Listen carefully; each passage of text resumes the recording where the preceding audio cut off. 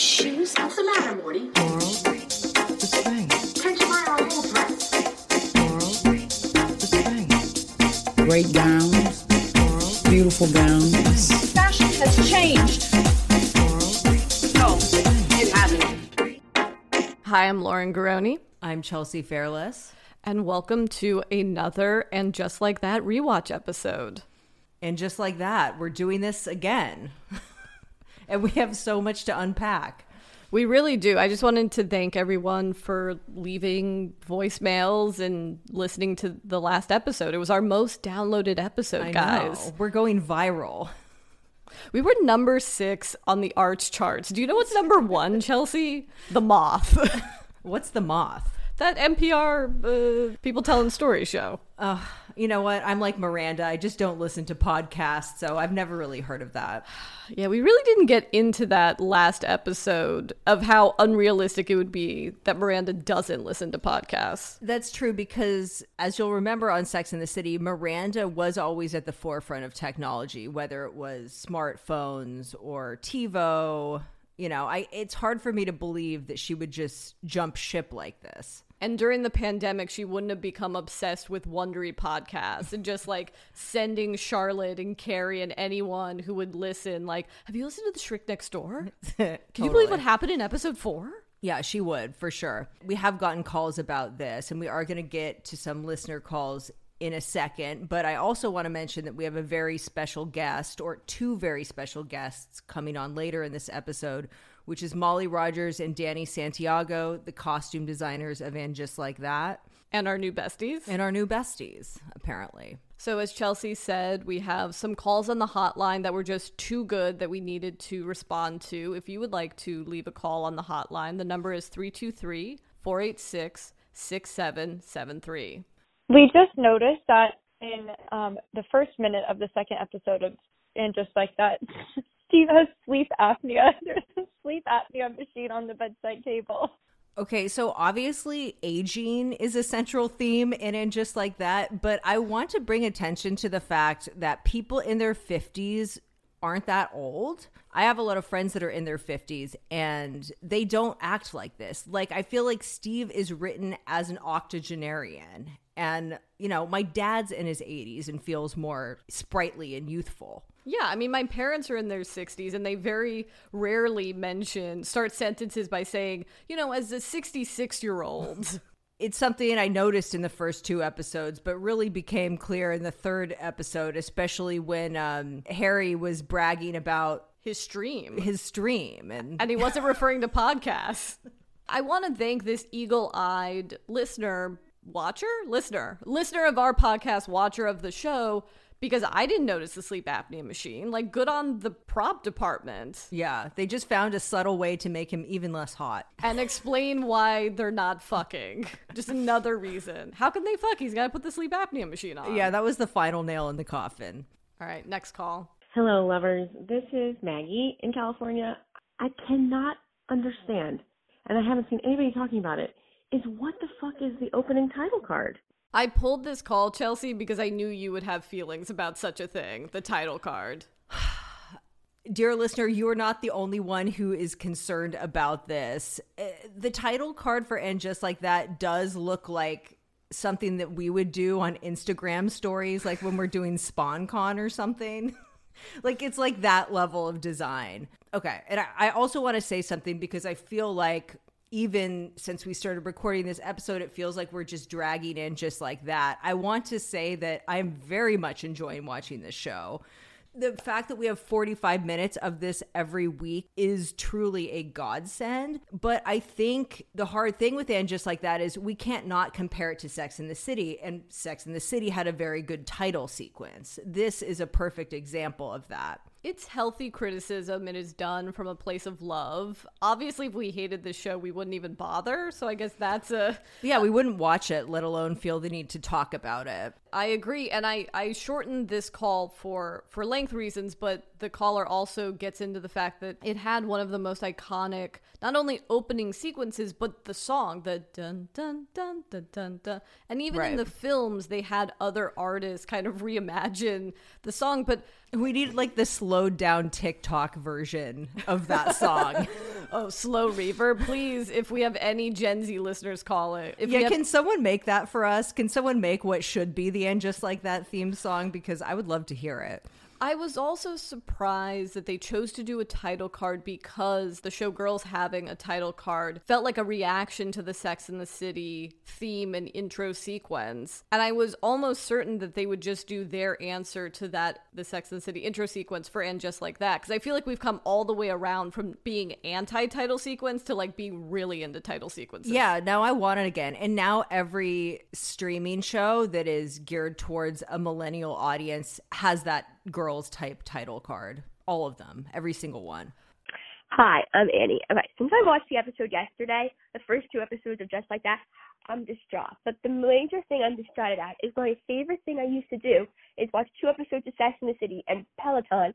And now I can't do that anymore, I don't think. So if you guys have any suggestions of shows to watch, let me know. All right, that's it. Bye. I think the most important show to watch if you've never seen it is 6 Feet Under. I'm sure we've talked about this before. However, we should warn you if you don't know about 6 Feet Under, each episode does begin with someone dying. But I don't believe that anyone ever died. Well, actually, one guy died at the gym while running on a treadmill, remember?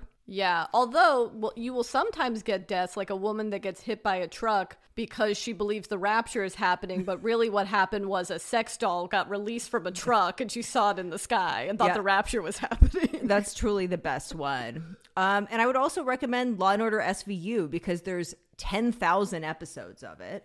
You don't have to start from the beginning. Start from like season 3 when Olivia Benson has like a dykey haircut and they've worked through a lot of the issues that plagued the earlier episodes of the show.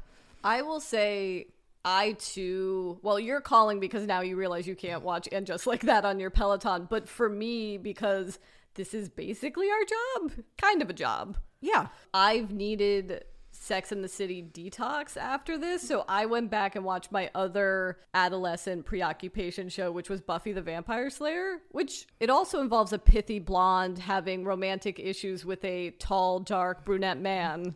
I don't know what that says about me. But I don't know, just going back and watching comfort shows has been really nice. I would also suggest Real Housewives of Salt Lake City, Real Housewives of Beverly Hills if you've not gotten into it, Real Housewives of New York, the original show about women in their 50s and their dysfunctional love lives on the Upper East Side. It's been a real up and down week for Peloton, but I think one of the highs is what this caller is about to encapsulate. Okay, the Peloton ad, all I have going through my head right now is Petrovsky's little 30-year-old curator saying, "Genius! Genius!"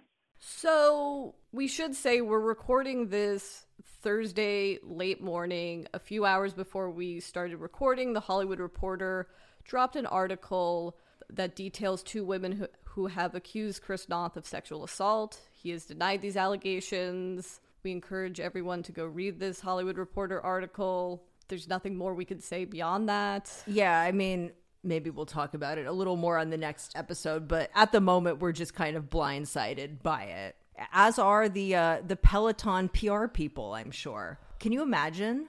That, and also what was in page 6 today is that the Peloton CEO canceled the Peloton Christmas party, and then all the employees found out that he had a private, swanky Christmas party. It's just PR crises left and right. So on Sunday, Peloton debuted a commercial featuring Ryan Reynolds voiceover. It was a commercial that was put together in 24 hours by Ryan Reynolds' commercial production company he evidently has. I don't know. I mean, it definitely looks and sounds like something that was thrown together that quickly. My biggest shock is that they were able to like close Chris Noth's deal that quickly. But I guess they must have just thrown an obscene amount of money at him, and he was sure.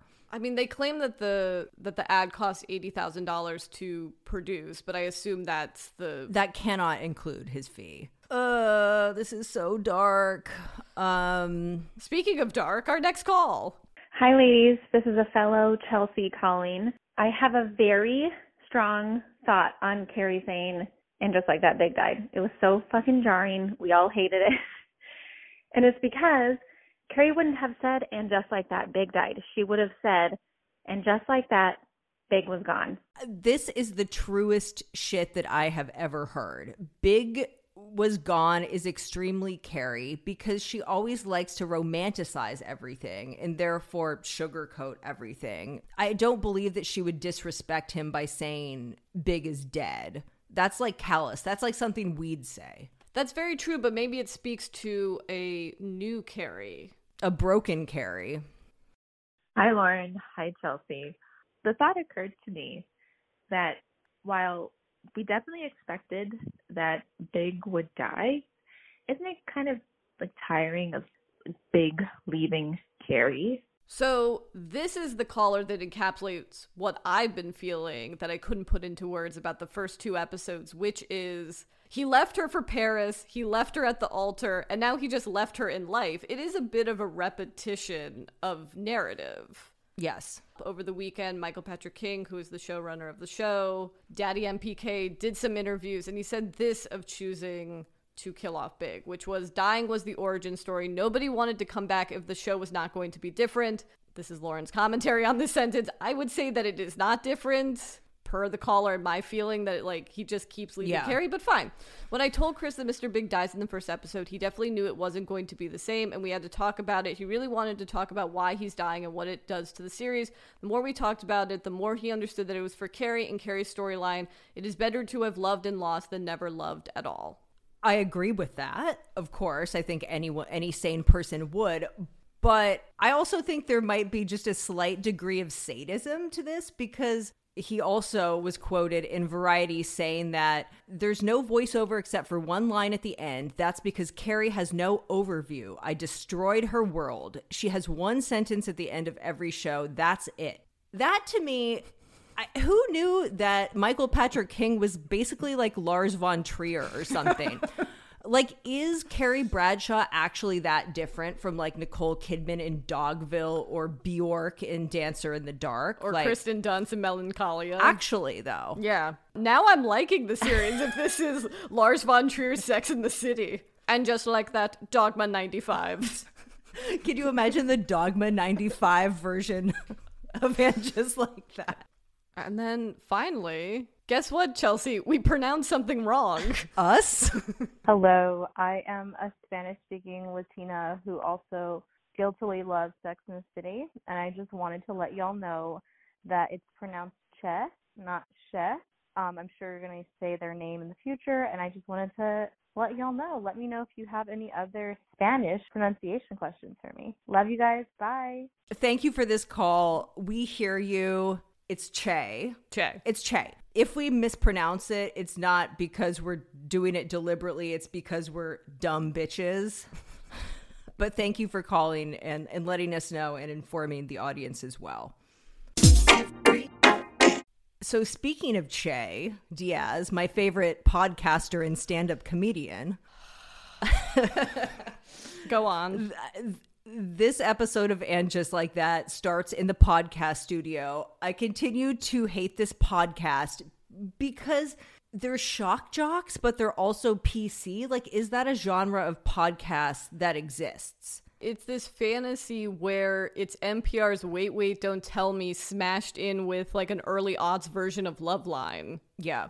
And they seem to not be taking any calls or answering anyone's questions. They just seem to be talking about their lives. I also think that we need that trigger warning sound effect for our podcast, which is kind of surprising that they have that because that seems like, again, something that like a conservative shock jock would use facetiously. Again, I tonally cannot find my North Star with this show because you're right. It's like, wait, because Che also says to the comedian Bobby Lees, who's playing the other co-host, that joking about having sex with a minor's never okay, especially when it's a joke that bad. Where I'm like, wait, so if it was a particularly excellent joke, that would have been like kind of okay? I think that you can get away with anything if the joke is good enough. I would also agree, but we would definitely be canceled if we were on this podcast. For sure. I do really love the outfit that Carrie is wearing in this scene, which is like the Gucci bag across her body, and then she has some sort of like polka dot poofy shirt and then another like shirt layered under it. I thought that was a great outfit. It's very classic Carrie. Do we think that the Gucci like waist belt It's not bag the same as the one that she wore in the show. in I season checked. 4? Okay. Yeah, no. It is a very similar bag, but it is not an identical bag. No. Which she wore as a belt bag in that episode where she went to Scout, right? She went to Scout. This is the episode she's convinced that Aiden's probably cheating on her as retribution, which I guess is another theme in this episode about being cheated on the one that you cheated with. Totally. As retribution. So after the podcasting commences, Carrie meets up with Miranda and they go to comb through Big's will with some lawyer. Yeah, the will reading. Yeah, and Big's longtime assistant. Which we had posited, as many people who called in and DM'd us over the last week, that Gloria would have delivered the death blow of like, oh, by the way, he's been with Natasha or Natasha's in his life. Gloria seems equally as shocked that there is this provision. I guess the money that's bequeathed to colleges is also under where Natasha gets money. The endowment clause of the will. Yeah. Obviously, everyone is shocked by this news. So then we have a fun scene with Charlotte and Stanford at a restaurant. They're waiting for Miranda and Carrie to join them. And Stanford confronts Charlotte and says, "You think I'm not part of the inner circle," which I loved because, again, this is something we've talked about so much. Stanford has been systematically excluded from this group, so it's nice to see this being addressed. Yes, that is obviously a bit of fan service, which we appreciate, but also within the reality of this world, you would have thought that Stanny would have brought this up previously. But sooner than 2021, yes, one would think. But however, Stanford has my favorite line. Well, two of my favorite lines, because we are often... Of course, we have the same favorite line from this episode. Well, but my other favorite distinction he makes is because we are often a 3-top, you, Tat, and myself. And it is true, a 3-top is pretty much always a 4-top. It's always a 4-top. He's correct. And he justifies this by saying, I would know. I was a host at Odeon in the 80s. How do you think I know Bret Easton Ellis? Which I love. Love it. Those kind of cultural references are something that was really great about Sex in the City, and something that New Yorkers particularly appreciated. The ones that didn't resent Sex in the City for the explosion of cupcake shops and tourists and stuff. Honestly, I wish they would do... You know, online they'll do like little mini videos with characters. I would love just 5 minutes of Stanford talking about nightlife in New York in the 80s. So then Carrie and Miranda join them. What a downer. I think Charlotte has the best lines actually in this scene, which is, I saw Natasha at Bergdorf's pre-pandemic, which was great.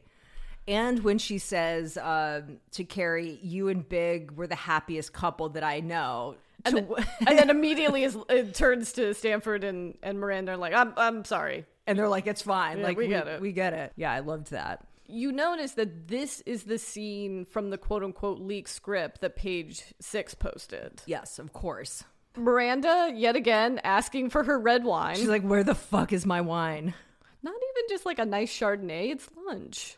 Also, something we didn't mention, but what happens at the beginning of the scene between Charlotte and Stanford is Charlotte is making a point, I guess, to find new restaurants that she would have never been to with Big or Samantha. I know. I loved that. Does that mean Charlotte's going to have to start going to the outer boroughs to find new spots? Probably not, because the whole thing about Manhattan is that like all the best restaurants are going out of business anyway and being replaced by new restaurants. So... You know, I would have loved if they were at the newly reopened Pastis. Yeah, I feel like they have to shoot there. Did they?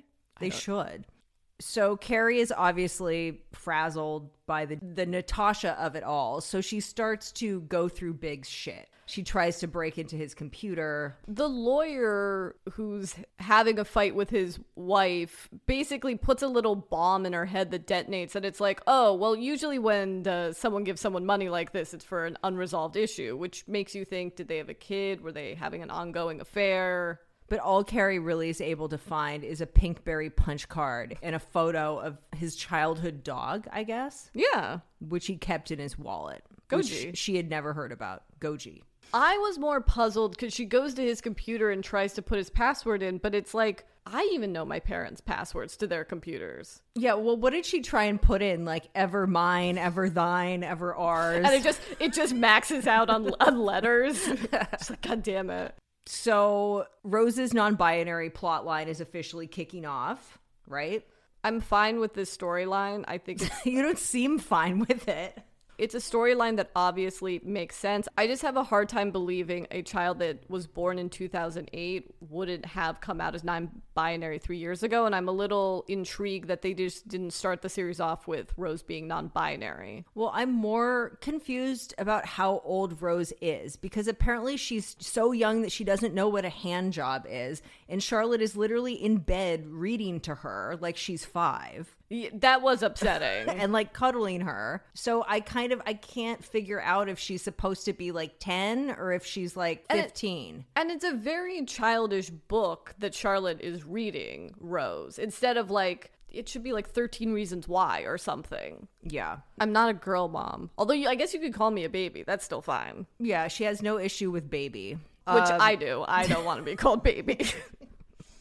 This flusters Charlotte, which you would think in the Upper East Side, very liberal private school, that there would have already been like a parent-teacher conference about non-binary children. Yeah. I mean, if I was Charlotte, I would be more distressed by Lily's weird floral headphones than Rose maybe being non-binary.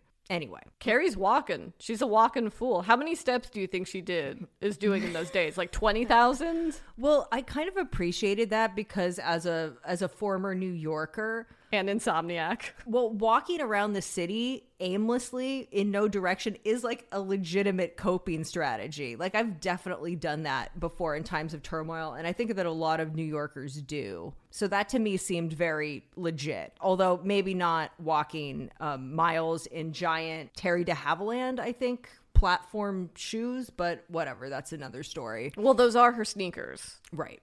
Do we want to get the Char and Anthony bread scene? Yes. So, pun intended, they seeded this in the first 2 episodes that Anthony has a bread company, but you learn, one, he's working out of a ghost kitchen, which I didn't know if you got that's yes. what's going on. Okay. And 2, it all came because he was one of those people that started making bread in the pandemic. Yeah. Again, it's like something that like, does this need to be tied back to the pandemic? Like we know what world these characters are living in. But one thing I really, really loved about this scene was when he was talking to an angry customer on the phone and he was like, being hot is not subjective. You're either hot or you're not. And it's like true. Anthony is really the funniest thing on this show. Oh, he and Stanford, yeah, and it seems like Che in a way are all Samantha stand-ins. Yeah, in one form or another, for sure. So just to really drill down in Anthony's business, they operate out of a ghost kitchen during the day, and the idea is like an old school milkman. Their hot guys are delivering bread door to door, I guess, because it doesn't seem like they're making like bagel sandwiches and then when you're hungover, like a super hot guy delivers it. Yeah, this falls somewhere between a milkman and like a topless housekeeper that you can like hire to come over or something. So Charlotte asks Anthony like, Rose doesn't think she's a girl. What should I do? And he's like, just ignore her. Ignore them, you mean? Which is like, maybe don't go to Anthony. Like, it's my experience that like cis gay guys in their 50s don't have the most like nuanced understanding about gender identity. Well, I do think that this is true to life of people who are gay of a certain age, because it reminded me of this Ellen DeGeneres interview. Was she interviewing Elliot Page? Would that have happened yet? Or Kate McKinnon? But Ellen DeGeneres was like, everyone looks at me and thinks I know what's going on, but like, I don't know everything that's going on. And that felt the same with Anthony. It's like, yeah, just because he's gay, he's not going to know about... Yeah, I would almost rather him have been, instead of being like, ignore it, be like, I don't fucking know. Yeah. Like, you think because I'm gay, I know about this shit? I wanted to be Tinkerbell as a child. Did my mom cut holes for my fairy wings in my school jacket or whatever the fuck he said? What was I going to become? A fairy? Don't say anything. It's like, yeah.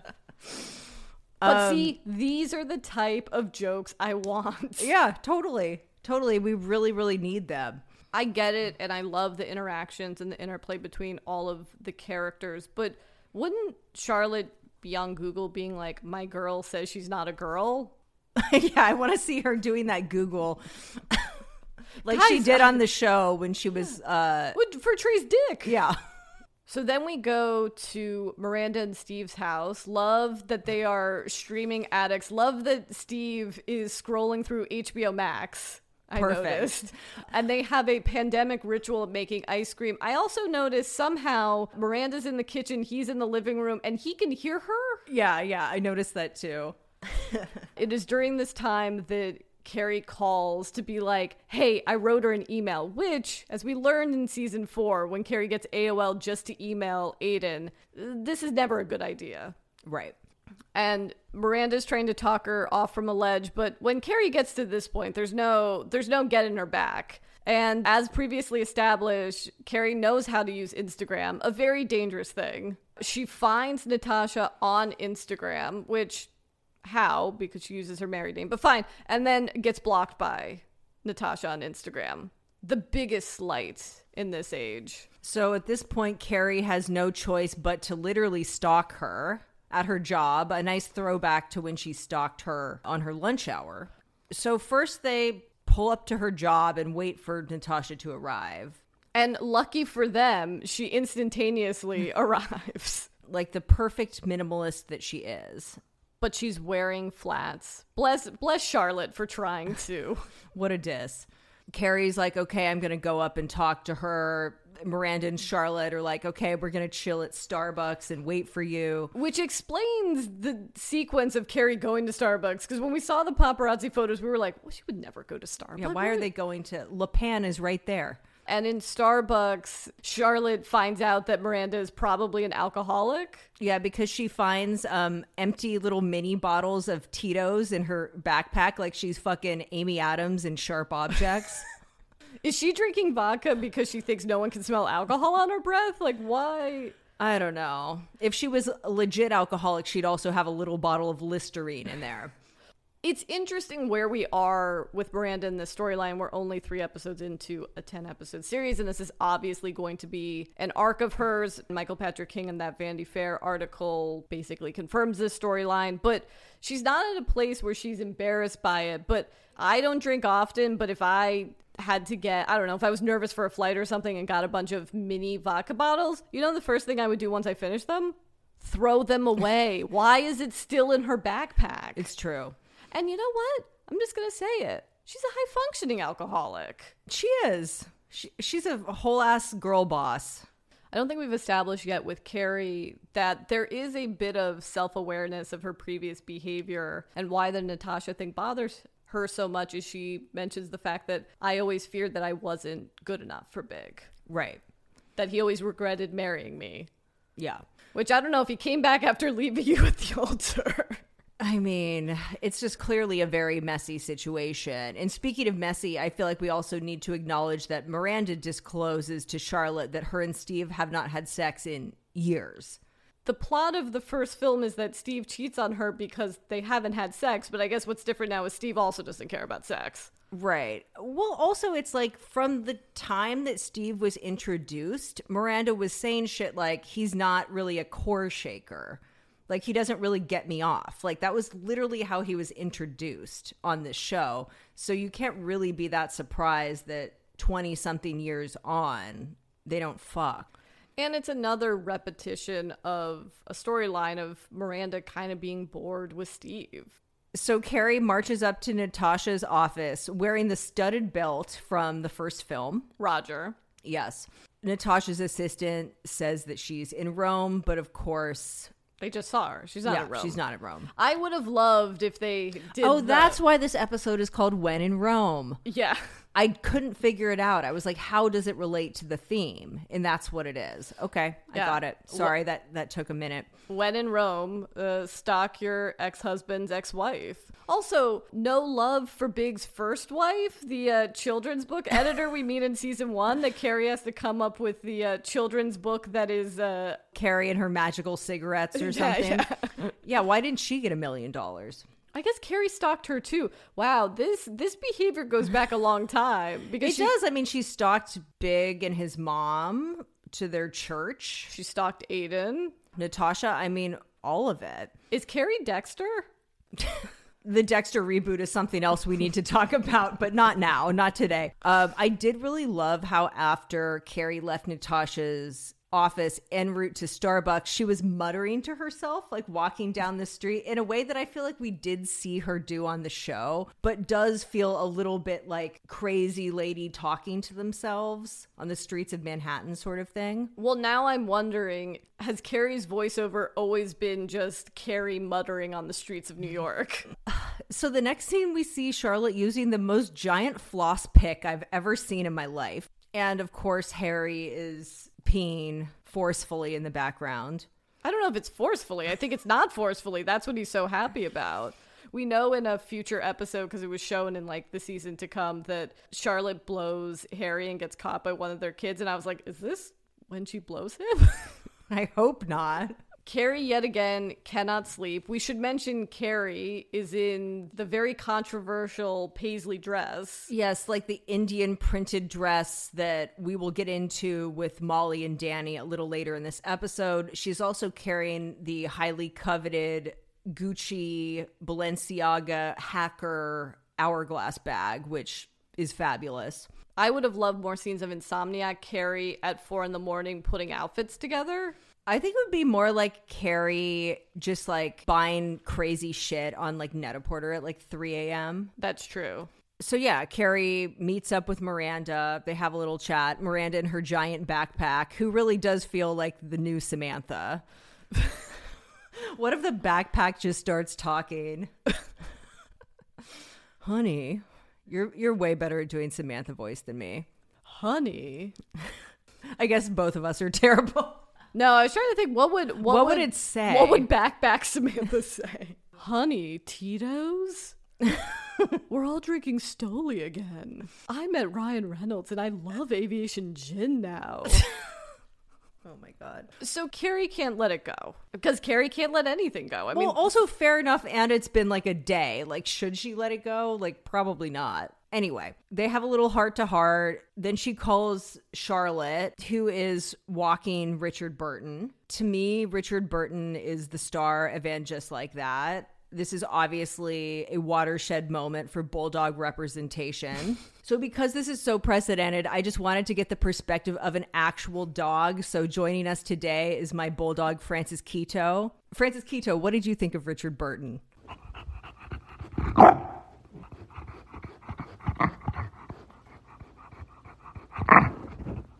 I think he loved it. 10s across the board. When Charlotte refers to Richard Burton as Mr. Burton, it made me wonder, do you call Francis Mr. Quito? I do sometimes, yeah. Is it Quito or Quito? It's Quito, but because of Tat's Australian accent, it's kind of gotten, because it's like Quito. Also, I want to say I really love how Charlotte has repurposed a Burberry coin purse as a little holder for her poo bags. A little poopy bag. Like, that's so charming to me. And a detail I really love from the costume department. Also, are we supposed to believe that Carrie has never been to the Upper West Side? Miranda lived on the Upper West Side for years. She's like, what is this magical place? 82nd in Amsterdam? Well, plus she has money, If you have money in New York, like, you go to the Upper West Side. I thought you were saying she has money so she never goes cross town. No, it's like there's too many fabulous things up there to just like write off that neighborhood entirely. I mean, there's apparently a great matcha place. That's what I was going to say. Carrie's got to get her matcha. And then we learned that Natasha is one of those people that doesn't lock the bathroom door. Which does not make sense. She would be one of those people that like is like Has the hand up. standing up with like the hand on the door. Against the door, yeah. Hand in like in a glove because it's coronavirus. It's been a minute since we've had that zany Sex and the City kind of physical comedy, so I did appreciate Carrie opens the door, Natasha's there in a very prone position. She is hovering over the toilet seat, which I did appreciate. This episode in general did feel a lot closer to Sex and the City than the previous 2 episodes, I think. Also, getting, the proverbial pie on the face for both characters I thought was interesting, because it's obviously very embarrassing for Natasha as well. And then Carrie burns her hand, which I did not get the first time I watched it, or until Natasha acknowledges the very severe burn on Carrie's hand. I think she's got a lawsuit on her hands. Yeah, I really loved seeing how angry Natasha was, and I really loved the line where she said something to the effect of like, what are you going to do next? Hunt me down in the showers at Equinox, which did seem like a natural progression of Carrie's behavior. It did, but Carrie's never been a gym member and never will be. Respect. Again, Carrie has a very severe burn that can she just not feel pain anymore? Going back to the Lars von Trier of it all, of course she has some sort of horrific burn. Carrie exclaims that she doesn't understand why Natasha's on the Upper West Side. She doesn't even live here, to which Natasha looks at her and Carrie has to admit, yes, I know where you live. But you know what? They work it out. They bond. They do, over the emotional iceberg that is John James Peterson. Preston. Why do I always call him Peterson? It's like Jordan Peterson. Their mutual husband. I think Mr. Big has definitely read a Jordan Peterson book or two. For sure. I think this scene wraps up the whole Carrie-Natasha drama quite nicely. Yeah, I wanted to ask you how you felt about it, because I'm kind of 2 minds, which is, it definitely answers questions that if you watch the original series, you would have had. It is a little interesting that, again, this is being dealt with in 2021. But I don't know. I was a little disappointed that it's a bit of a letdown, that there isn't more to the story. It's just like, she's like, I don't know why he left me this money either. But sometimes we don't get all the answers we want in life, Lauren. And then I did enjoy, it felt like an Easter egg of Carrie acknowledging Big's vague career, which is like, he's a finance guy. He's not good with words. Yeah, I loved that.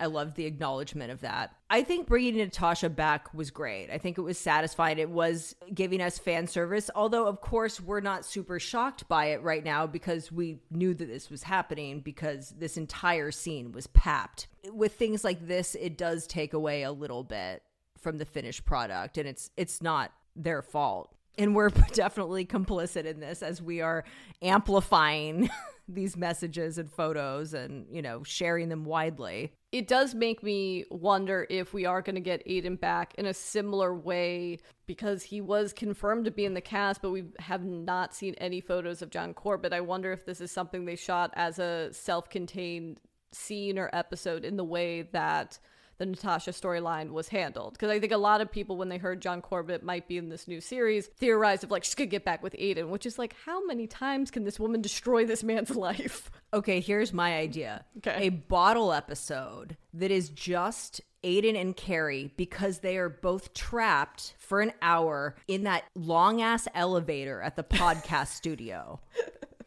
The never-ending elevator? Yeah, and they come to each other at a different place in their life and have this brief sort of moment of intimacy and reconnection. That's my pitch. And then that's how you could actually hide Aiden's involvement or John Corbett's involvement on this show, by having it be entirely on set. Is Aiden going into the podcast studio to take a meeting about a furniture show? Yeah, he's on, there's design podcasts. Like, he's on one of those. You can't tell me that there wouldn't be an HGTV show of Aiden. Oh, he's such an HGTV hunk. Aiden and Suffren? Oh, he fixes up Suffren homes? I think it's just like upstate adventures with Aiden Shaw. And it's just him going to, it's like, oh, I went to this crumbling Victorian schoolhouse to salvage these wood floors and install them in some rich person's house or something. Why are we fantasizing about shows within shows that would never exist? So now shall we get into Che's Netflix special? You mean their Hannah Gatsby moment? Sure. It was kind of their Nanette mixed with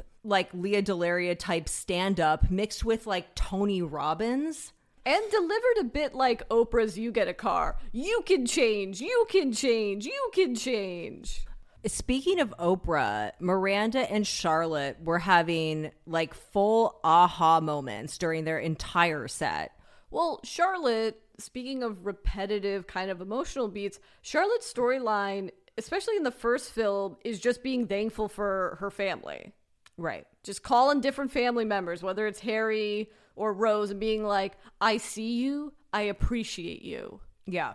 Well, and her big takeaway from Che's stand-up was that she just needs to be a supportive parent to her non-binary child, which she already is. She can maybe look up the phrase, but watch some YouTube videos. Yeah. I mean, I would sooner kill myself than sit through this set, which did feel like it was talking down to the audience a little bit, right? I mean, because it's explaining what being non-binary is to cis people in a way that feels a bit corny. Do you mean stand through this special? Because I felt for Charlotte when she was like, when you said we had VIP seats, I would have assumed there were seats.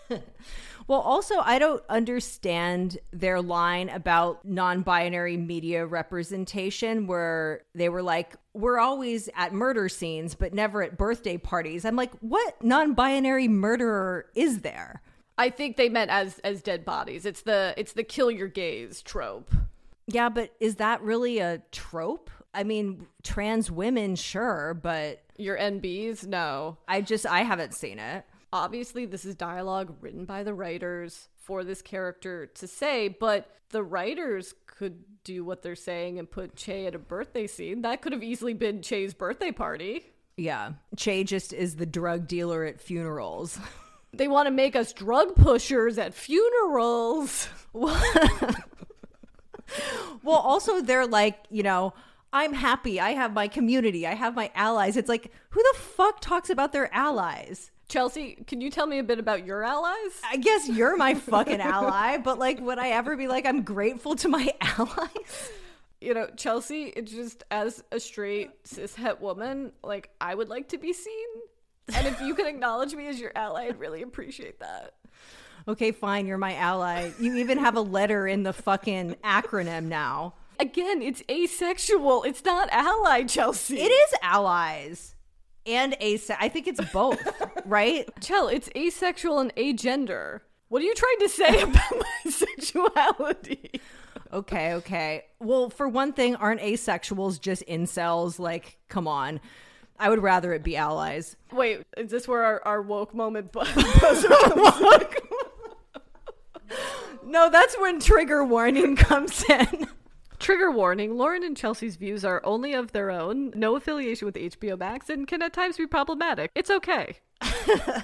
Sorry, the Anthony Marantino just jumped out. So there's an after party, which, are there after parties after Netflix comedy specials? Because usually they... Yes! I mean, I literally went to the Hannah Gatsby one for her last Netflix special. See, I would have been Carrie and Charlotte. I would have been in that black SUV Uber with Hector. Yeah, I mean, I will say that Hannah Gatsby's after party was not as sordid as Che's, who's openly smoking weed in a bar. Someone called us and let us know that I was incorrect. I thought weed was medicinally legal in New York City. I guess it is just recreationally legal. You can't smoke it indoors, though. Not even at your own after party? Anyway, this was a gripping scene. Yeah, we're not even getting to the best part of this scene. What we are referring to is Miranda ditches Carrie and Charlotte lying to them and being like, oh, my Uber's coming. Haven't we all done that?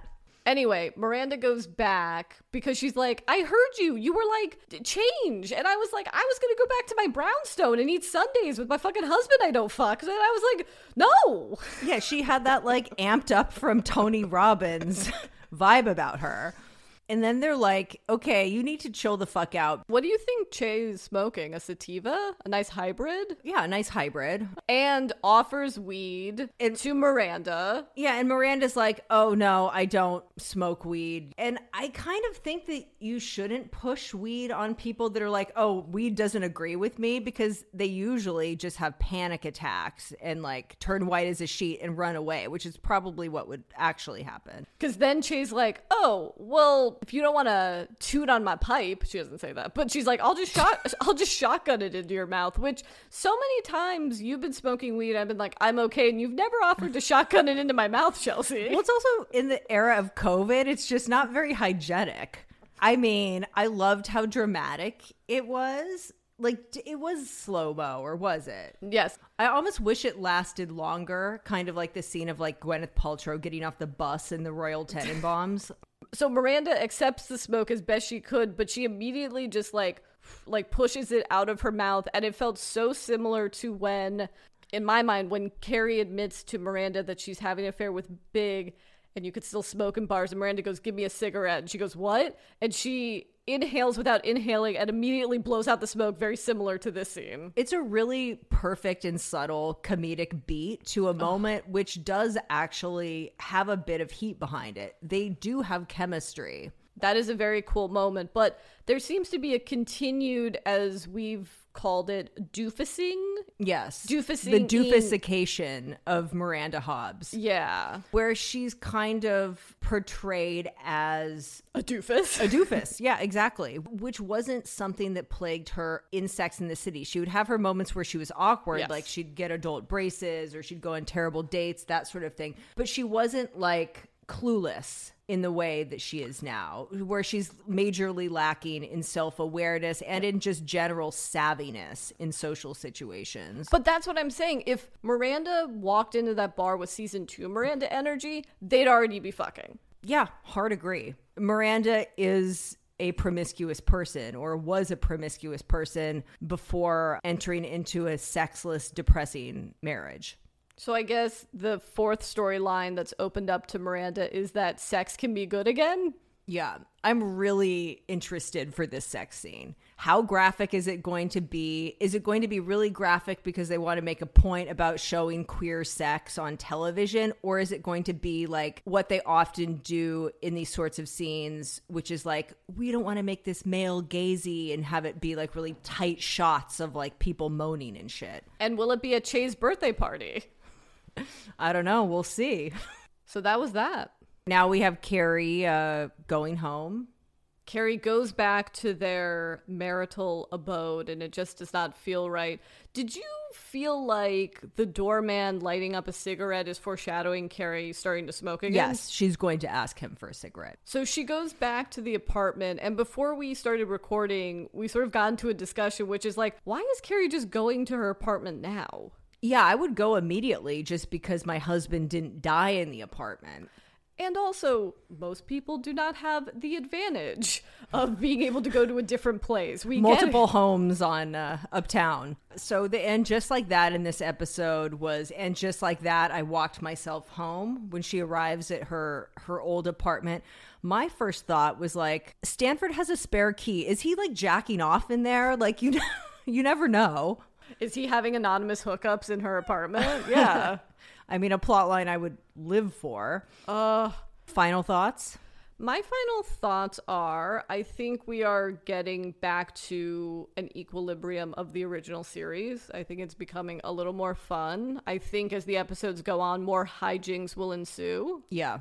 I miss hijinks. And there were hijinks in this episode, particularly the stalking Natasha thing. I am very excited to see where this goes. Obviously. Yeah, I mean, we're going to be here. No matter what the episode is, we are going to be here each week recapping it for you guys. What were your thoughts, Jel? I mean, you just said them. I just said them. Although one thing I do want to mention is that we have received calls and DMs about a potential love interest for Carrie, which is that guy in the podcast studio who we assume is a producer.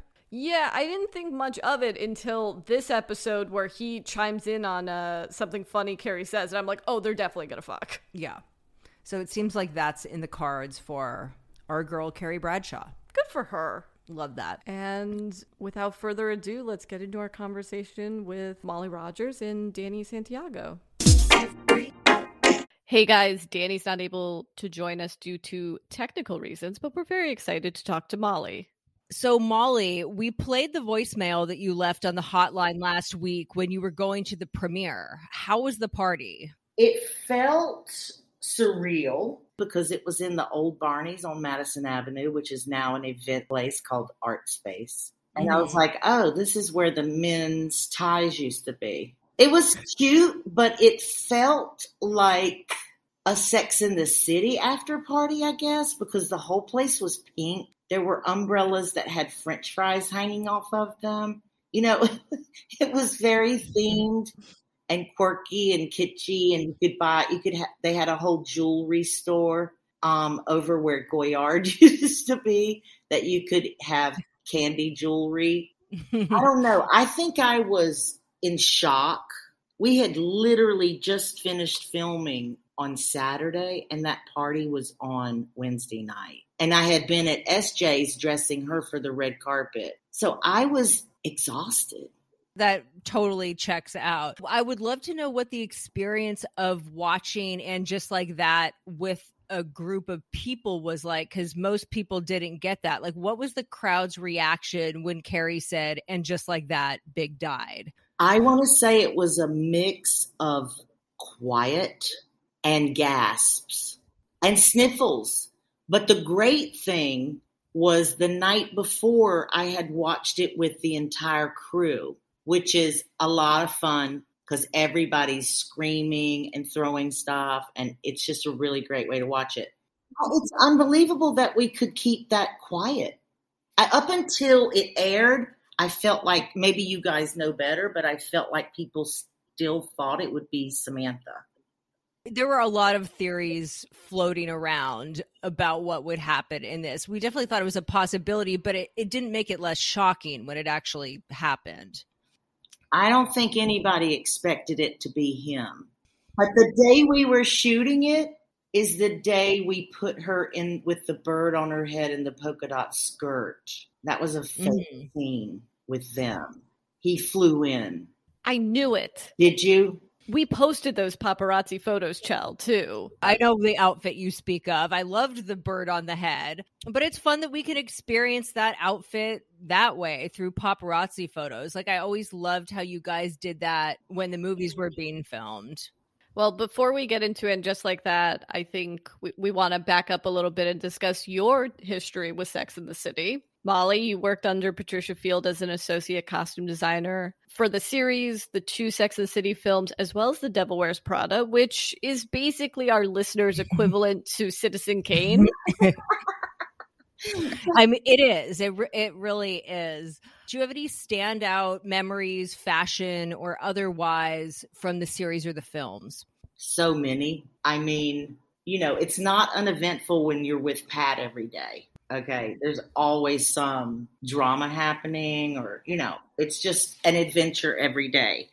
But the thing that stands out, I think one of the things that, I mean, I went into the hospital after The Devil Wears Prada. It killed me. That shooting schedule was really, really difficult. And one of our assistants did too.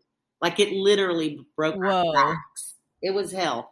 But I'll never forget, the day before we were going to shoot Meryl's, what do you call it, with all the coats, montage. Right. The director, who I love, who lives down here, came in and told Pat that they were going to show Emily Blunt in every one of the changes of so she would need like 17, 18 more outfits. And that's when you had a nervous breakdown. I took her to Century 21 at 7:45, and we started trying on Vivienne Westwood in the middle of the store, not even going into the fitting rooms. And also, rest in peace, Century 21. You will be missed. I don't know how I personally do episodic television without it. I mean, we went there so much for all the girls in the original series. Carrie wore so much Century 21. It's a bitter pill to swallow that is no longer there. I heard a rumor they were going to open one in South Korea, so I will go there and shop. Well, yeah, you didn't have Barney's this time around, and you didn't have Century 21. And everybody's store hours were reduced. They were still on COVID hours. It was a really small window. So there was, unfortunately, a lot of online stuff happening. Well, I guess we can get into And Just Like That. What was your thought process going into the series? Obviously, you have experience from the original series, the films. Were there things that you wanted to avoid? Did you have a vision going in with each of these characters, or does it all start with the script and conversations with Michael Patrick King? Before we spoke to Michael Patrick King down here, Danny and I were both down here sunning ourselves. And before we talked to him, and I had spoken to the producer and I had signed on, I spoke with Danny and I was like, because we're coming out of Zoom and Doom clothing, I want to explode onto the screen in like color and the gratefulness that I'm alive. I just want to project fireworks happening on the street of New York with all the girls' clothes. And then we spoke with Michael Patrick King and found out that the first episode was a death and the second one was a funeral. And I was like, there goes that idea. But Michael Patrick King did something so rare. He spent 2.5 hours on a Zoom with Danny and I and pitched us the entire season and everyone's character arc for 2.5 hours. And it was too much, you know. I was flabbergasted. I started drinking. I was smoking cigarettes. I have to know, of all of the main actresses that you're dressing, who's the most hands-on and who is like, fuck it, just put me in anything?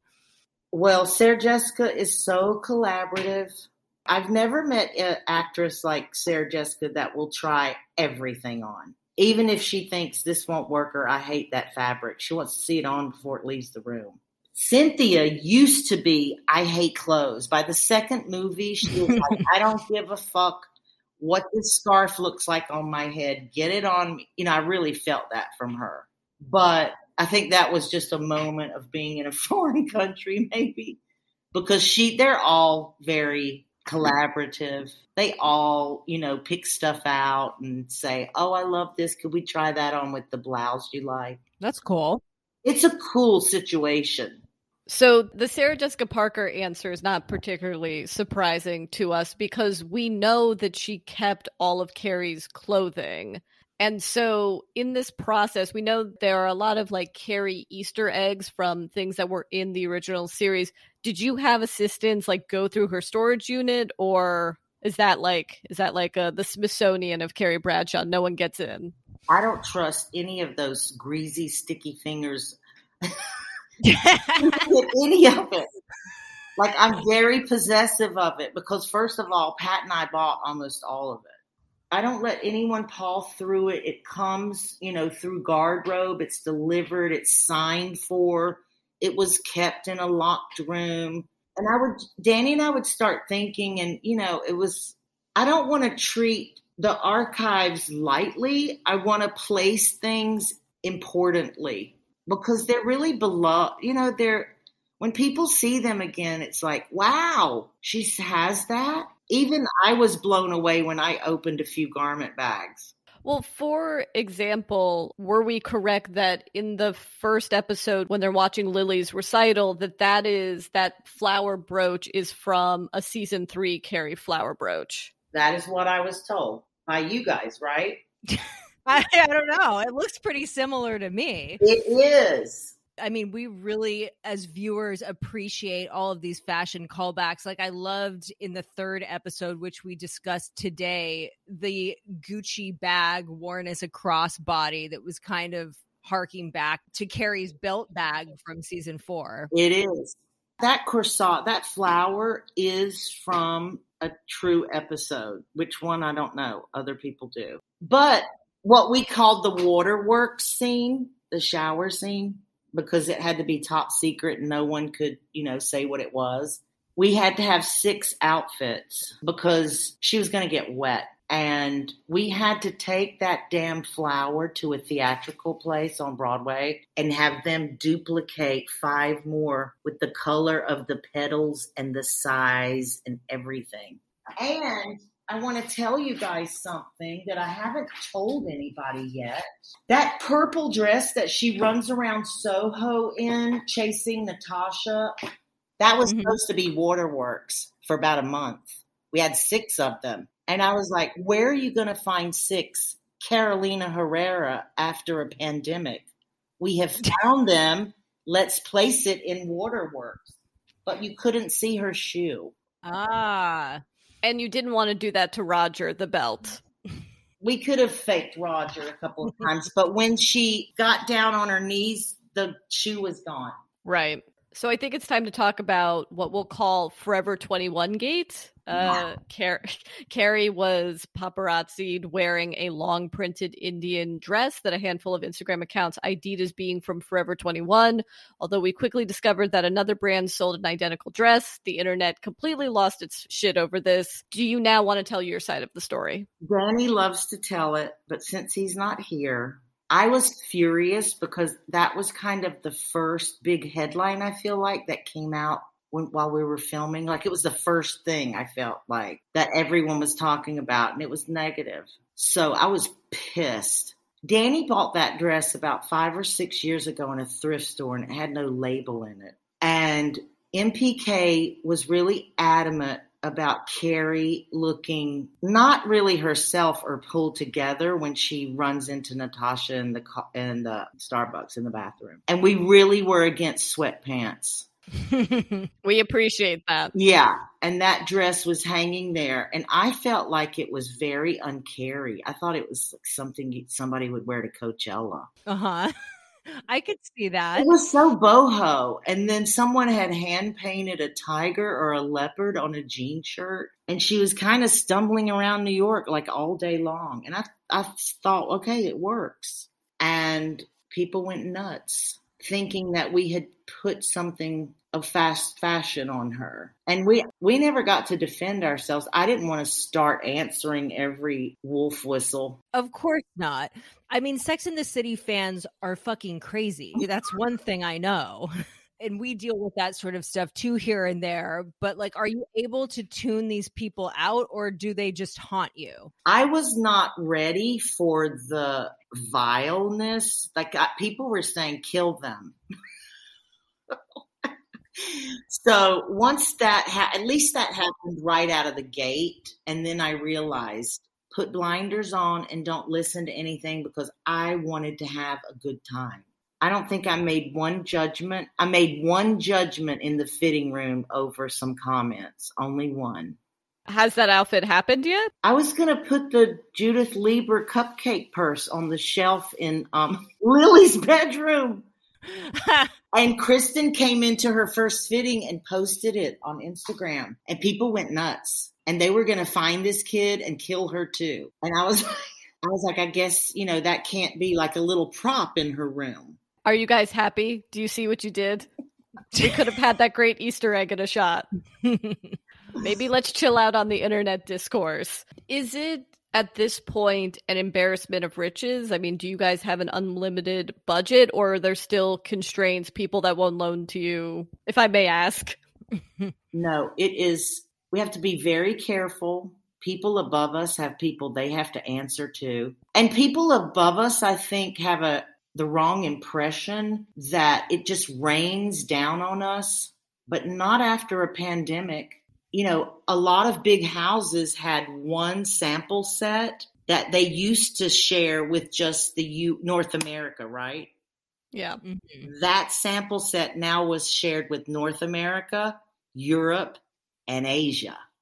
In this most recent episode, I think the headline beyond Carrie in the printed thrifted dress, to me, is the Balenciaga Gucci hacker bag. Was that one in existence at that point that you guys got, or? They emailed me and said, we want to send you guys bags. I had never met the guy. It was amazing. Emailed me and said, we want to send you guys bags, and we're going to send you one that hasn't dropped yet. And I was like, I will get it in immediately if she likes it. And she did.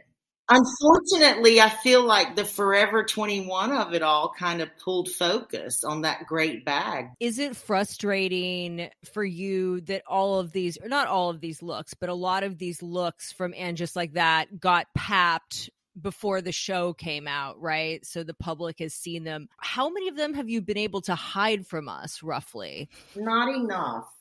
I was so distraught about how much was being shared, and I didn't want to ask the girls to hide. I mean, of course we did for Black Event. That was a must, but I'm not going to make you wear a bathrobe to set down the street. It's stupid. But every time we did an interior at the studio and it didn't have an adjoining walk and talk, I was like, oh yeah. Well, I suppose right now we should apologize, Molly, to you for our part in the Yeah, sharing I'm of sorry, these Molly. episodes. That's on us. You two have nothing ever to say you're sorry for. Well, it does keep the show in the news cycle, right? Like I can True. see as a costume designer and a storyteller that's frustrating, but from a PR standpoint, it's brilliant. It's true. It's wonderful to have that much attention for sure. Because, when are you on a show that gets that much attention? Maybe we are pushing our luck to ask this, but any hints, however cryptic, about fashion or anything else for the rest of the season? There's still surprises for sure. I don't know if they're as shocking. How could they? There's things coming down the pipe. Well, we are very excited. Molly, thank you so much for speaking with us today and for being so fun and candid and giving us the real tea about And Just Like That. Thank you very, very much for having me. That's it, guys. A big thanks to Molly Rogers. We hope to have her back maybe a little later on in the season. And Chell, I don't know how we're going to top this episode next week. I don't know, but it seems like crazier and crazier shit is happening every single week. So God knows what's in store for us. Absolutely. All right, guys. Thank you so much. And we'll see you next week. Bye. Bye.